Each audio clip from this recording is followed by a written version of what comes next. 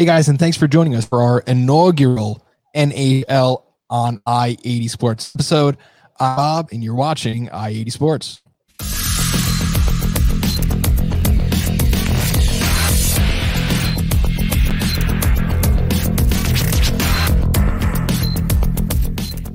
So first things first, Tom, Brian, thank you guys for joining us today. Not a problem. So first up, I'll happy to be a here. bit of introductions here.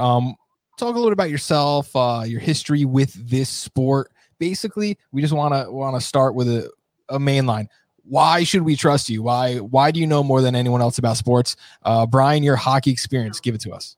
So just playing wise, I've been playing ice hockey for a long time now, about 10 years, as well as playing roller hockey.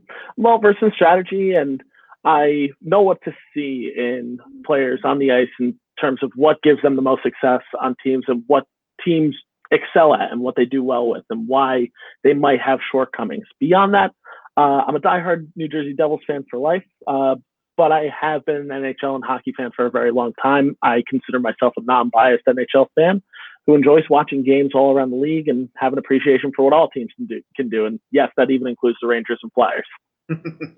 Awesome. Thanks a lot. Tom, what about you? What makes you the expert? Well, I grew up in New Jersey my whole life, but I'm the opposite of Brian. I am a diehard Ranger fan. But when you grew up during the lean years, when all those great teams with Theo Fleury and Eric Lindros and Pavel Bure pretty much falling apart, with those teams being so bad for so long, during the playoffs, you would pop on and watch other teams. So you would watch the Detroits, the Colorados, basically just any game on in the playoffs. And, you got to know those teams, how they played, what those players did, So it's almost like I had a neutral perspective growing up, pretty much because my team was no good. Other than that, I watched everyone else.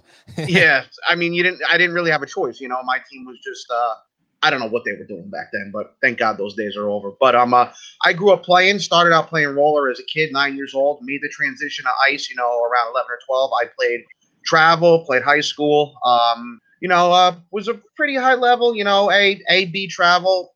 Little bit of double A, I wasn't James Van Riemsdyk or, anything like that, but I grew up playing. I knew the game, I grew up playing left wing lock, every system, neutral zone trap, 2-1-2 forecheck.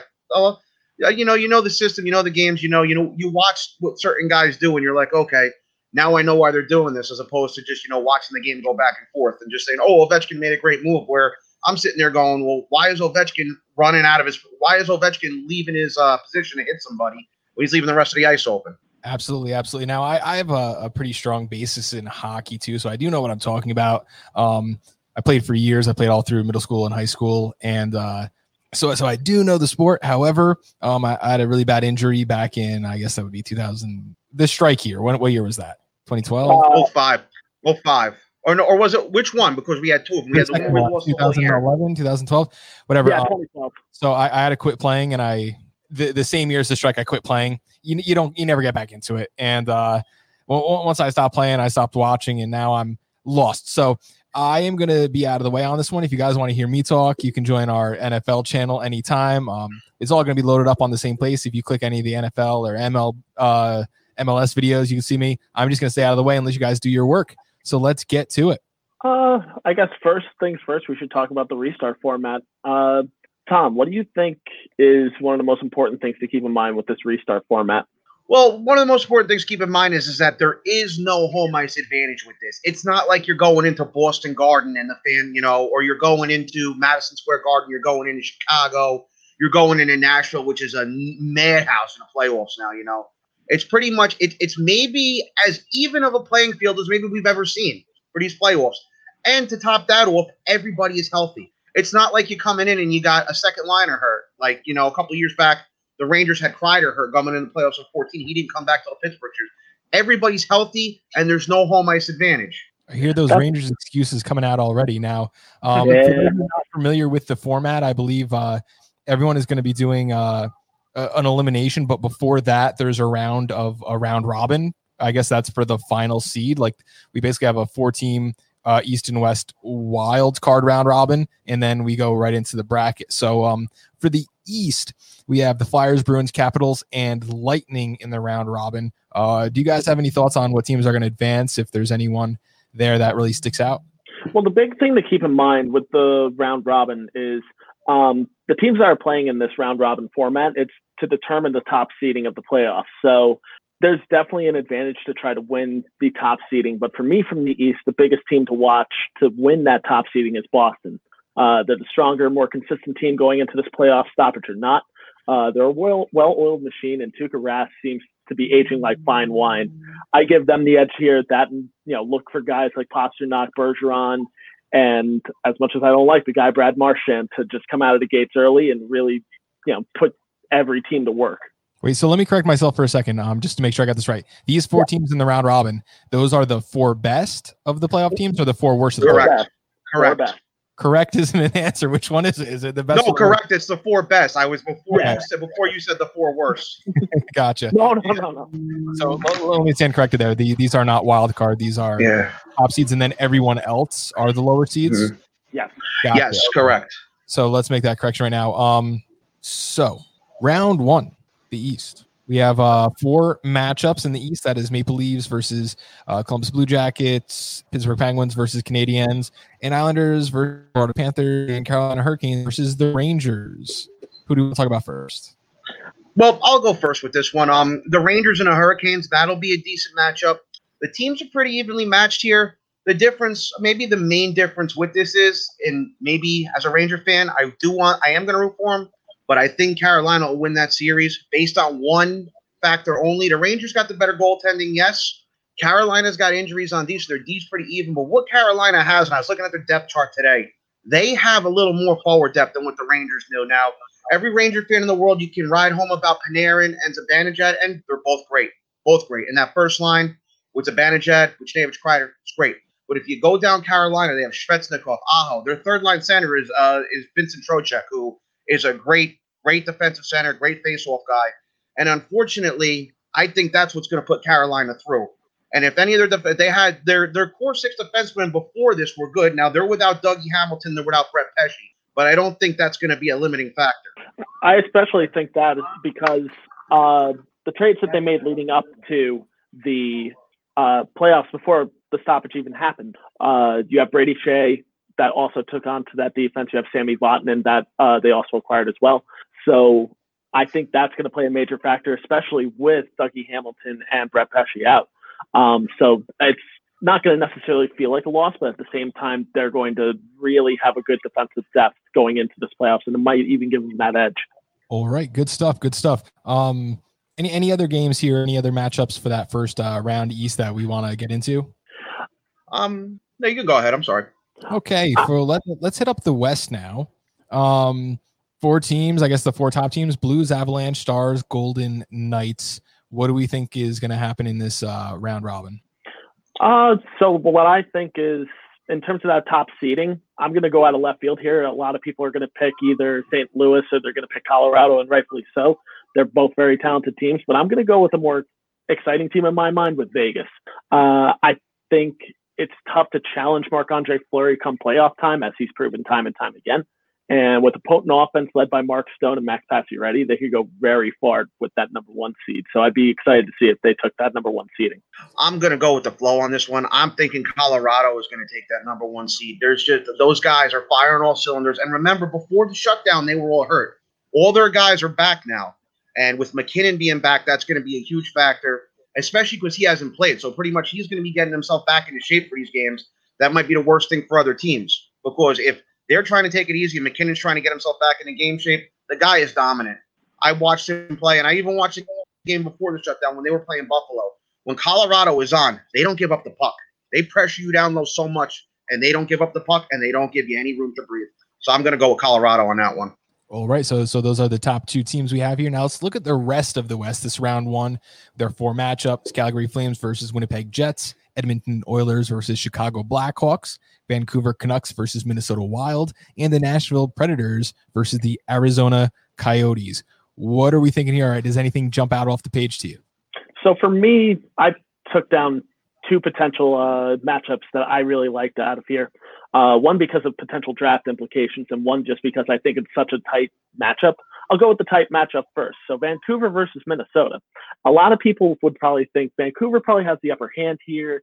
I don't see how they don't advance, don't be surprised if Minnesota upsets Vancouver here. Minnesota had one player who, going into the stoppage and after the All-Star break, was one of the top point getters in the entire league, in Kevin Fiala. He had 23 goals, 31 assists for 54 points in just 64 games. Just to paint the picture there, his previous point total before that in his for career high was in 17-18 with 48 points in 80 games with Nashville. He was on pace for 70 points. The question will be, will he keep it up? For Minnesota, also, they now have a healthy blue line. We talk about how this format has really helped teams get healthy. All the more true for Minnesota. They got a healthy Matt Dumba back, and that is a big game changer for their blue line. That was already great before them, but headed up by Matt Dumba, it's a ton stronger. He's been MIA since the middle of December with a ruptured right pectoralis muscle, so having him back 100% is huge. And this is a blue line that already consists of, besides Matt Dumba, and Jared Spurgeon, Ryan Suter, Jonas Brodin, Brad Hunt, and they look strong. Some interesting notes for Vancouver, though. JT Miller was on a tear this year with 27 goals, 45 assists for 72 points in 69 games. Jacob Markstrom is in a contract year as well, and the question is he truly an elite goalie? He had a 918 save percentage this year, which is the highest for his career thus far. And then the other big question mark is, will Brock Besser step up in the face of trade rumors after it's been rumored that big part of the core for Vancouver could be shopped amongst the league, which is huge. The draft implications for Vancouver, if they lose this round, though, if they win the draft lottery, that first round pick that they dealt to Tampa Bay for JT Miller would revert back to them, which would also screw the New Jersey Devils because they acquired that earlier this year when they traded Blake Coleman to Tampa Bay. But for me, I think the winner is Minnesota in 4. All right. Okay. One that's really catching my eye is Chicago and Edmonton. Now, I'm going to take us back a little bit here, way, way back to 1981, and those great Oilers teams of the 80s, as sure as you remember, Wayne Gretzky, Mark Messier, all of them. One of the first obstacles they ever had was they had to go into a series in 1981 with the Montreal Canadiens, who at the time were still the kings of hockey. They still had Larry Robinson, Guy Lafleur, Guy Lapointe, Jacques Lemaire. And it's crazy as it is, this kind of is sort of the same thing. I mean, Edmonton had been there 3 years ago. Yes, we know that. But they're a little bit of a different team now.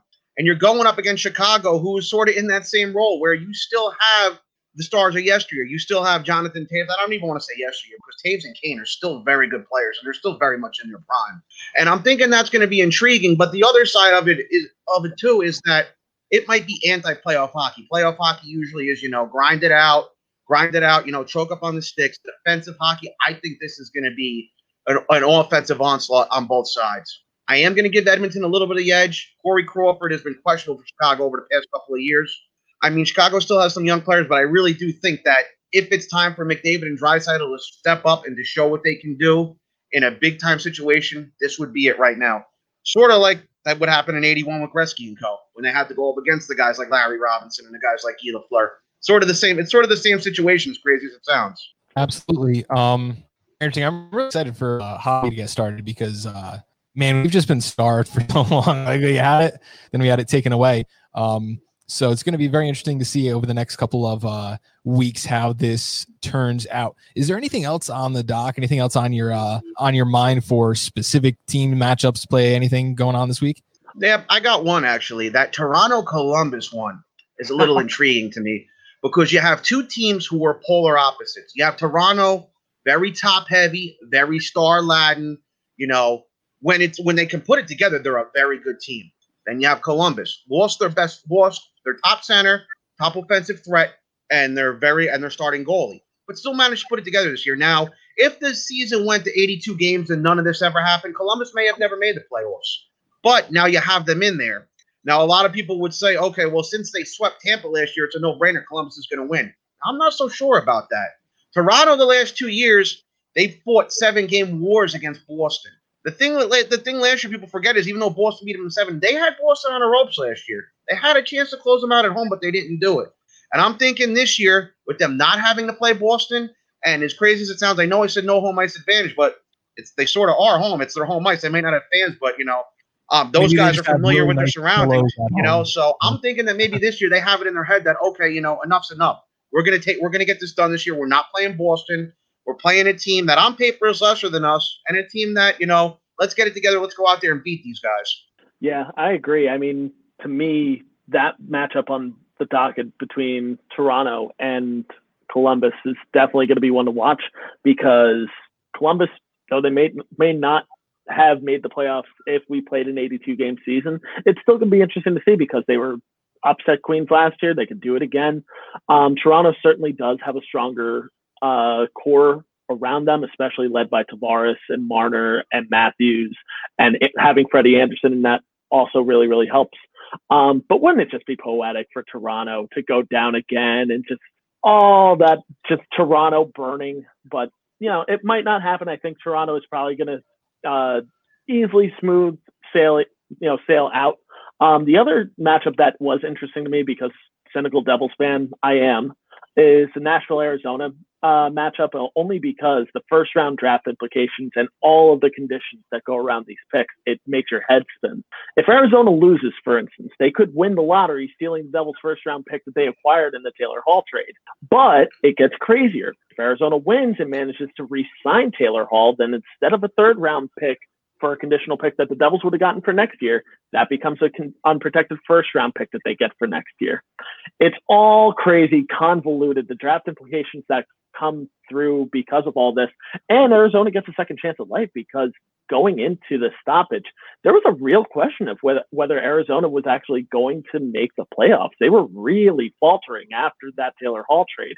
So they get a second chance at life here, and I'm really interested to see what they do with it, especially with Taylor Hall in the contract year. He's got a lot to prove. He was allegedly just lowballed a 5-year, $7 million offer. I don't know if there's any real truth behind that, but certainly with the young GM and John Chayka quitting abruptly, maybe the proof is in the pudding. I'm not necessarily sure, but it could be interesting for Arizona, and Nashville's a strong team too. Absolutely. Now, these games are going to start on August 1st. That is this Saturday. It looks like the kickoff is Rangers Hurricanes at noon. How are you guys watching these games? What about it? What's the ticket? How are we getting as much hockey in our faces as we can? Tom, I'll let you go first. I mean, Saturday is like a holiday to me. I'm just going to be on the couch all day watching. You know, maybe the soccer fan in me will watch a little bit of FA Cup, but I mean, I'm just planning on going wall to wall. I even took Monday off from work to watch the Ranger game. So, I mean, if I have to go dual screen, which I do sometimes, where I have my TV and my laptop going at once, so I can watch 2 games at once. Although with this, that's probably not going to be a reality. It might just be a little bit of overlay if one goes to overtime, but still. Yeah, it looks like a pretty good format. Games are going, looks like 5 or 6 games a day for the first couple of weeks, starting at noon. I see a noon, 2:30, 4, 6:30, 8, 10:30. Wow, this is some NHL Christmas. Yeah, it's almost like March Madness with the college basketball. It's sort of the same principle. And I've been doing it the last couple of days with the exhibition games. I watched every single game or part of every single game yesterday, and I loved it. I love the fact that I can come home. Let me adjust this. That I can come home from work in the middle of August, and I can watch hockey's on, live hockey, not a game from this past spring, not a game from years ago. We said when coronavirus started that there was going to be the golden month of August. I mean, MLS is back. Cup went off beautifully without a hitch. I know a lot of people who really wanted to see it fail, but looked real good. There were 2 teams eliminated for coronavirus cases, but everything else just went real smooth. Now basketball starting tonight. I hope you guys all got in your FanDuel picks, because do you see they were teasing up the Lakers game? Did you guys catch that? No, I didn't catch that. Oh, so I didn't either. If you guys are on FanDuel, there's a special going on. It's like the buy-in with a friend. They have some stupid name like let's play gamble together, like some weird thing like that. And for every 2,500 people who bet on the Lakers, they tease Lakers up another point. So right now you can get Lakers at minus 110. So you have to bet $110 to win 100. And they are teased up to 30 points. You can bet up to $50. Wow. So that's not a bad promotion. They're basically giving you $50 free at this point, because it's going to be like plus 44 at tip-off. Just a great way to get everyone involved. Cool. Great way to get everyone involved into betting on basketball again. But yeah, certainly August is going to be golden for sports. You got baseball, if they keep playing. It's not looking great right now, but we have hockey. MLS is back. That tournament has been real. There's been some very good games, some really bad games. But just exciting time to be alive. I know coronavirus sucks, and I wish people stayed inside so we could, get over this together. But hey, there are benefits. There's a silver lining in every cloud, and it looks like for Tom, the NHL Summer Games is going to be a nice. Yeah, well, and playing again, of course, getting back on the ice is nice too, which I did last night, and I'm going to do tonight because I'm out of my mind. I'm running on 5 hours of sleep, but I get that. For me, I'm waiting until things get a little bit more clear because I've got a couple people at home that I care about that I don't want to necessarily take the disease home with. So I'm going to wait a little bit longer before I hop back onto the ice. But I'm excited for when that day finally happens. But until then, just playing catch with my brother and throwing a ball around is just good for me right now. Absolutely, guys. Stay safe. Hopefully we'll be seeing you again soon. We know next week we're going to be coming back at you, and we have some special programming for our Shark. I can't call it that. Our Shark season, copyright on the name, can't use it. Shark season episode. That's going to be next week in August. So hopefully you guys join us. If you are new to the channel, subscribe, hit the like and the bell icon so you get notifications when we post new videos. We're available on iedsports.com. You can find us on youtube.com/iedsports and every major podcast network. Guys, thanks again for joining us today. Thanks for having us. Not a problem. Thanks, Bob. iED Sports.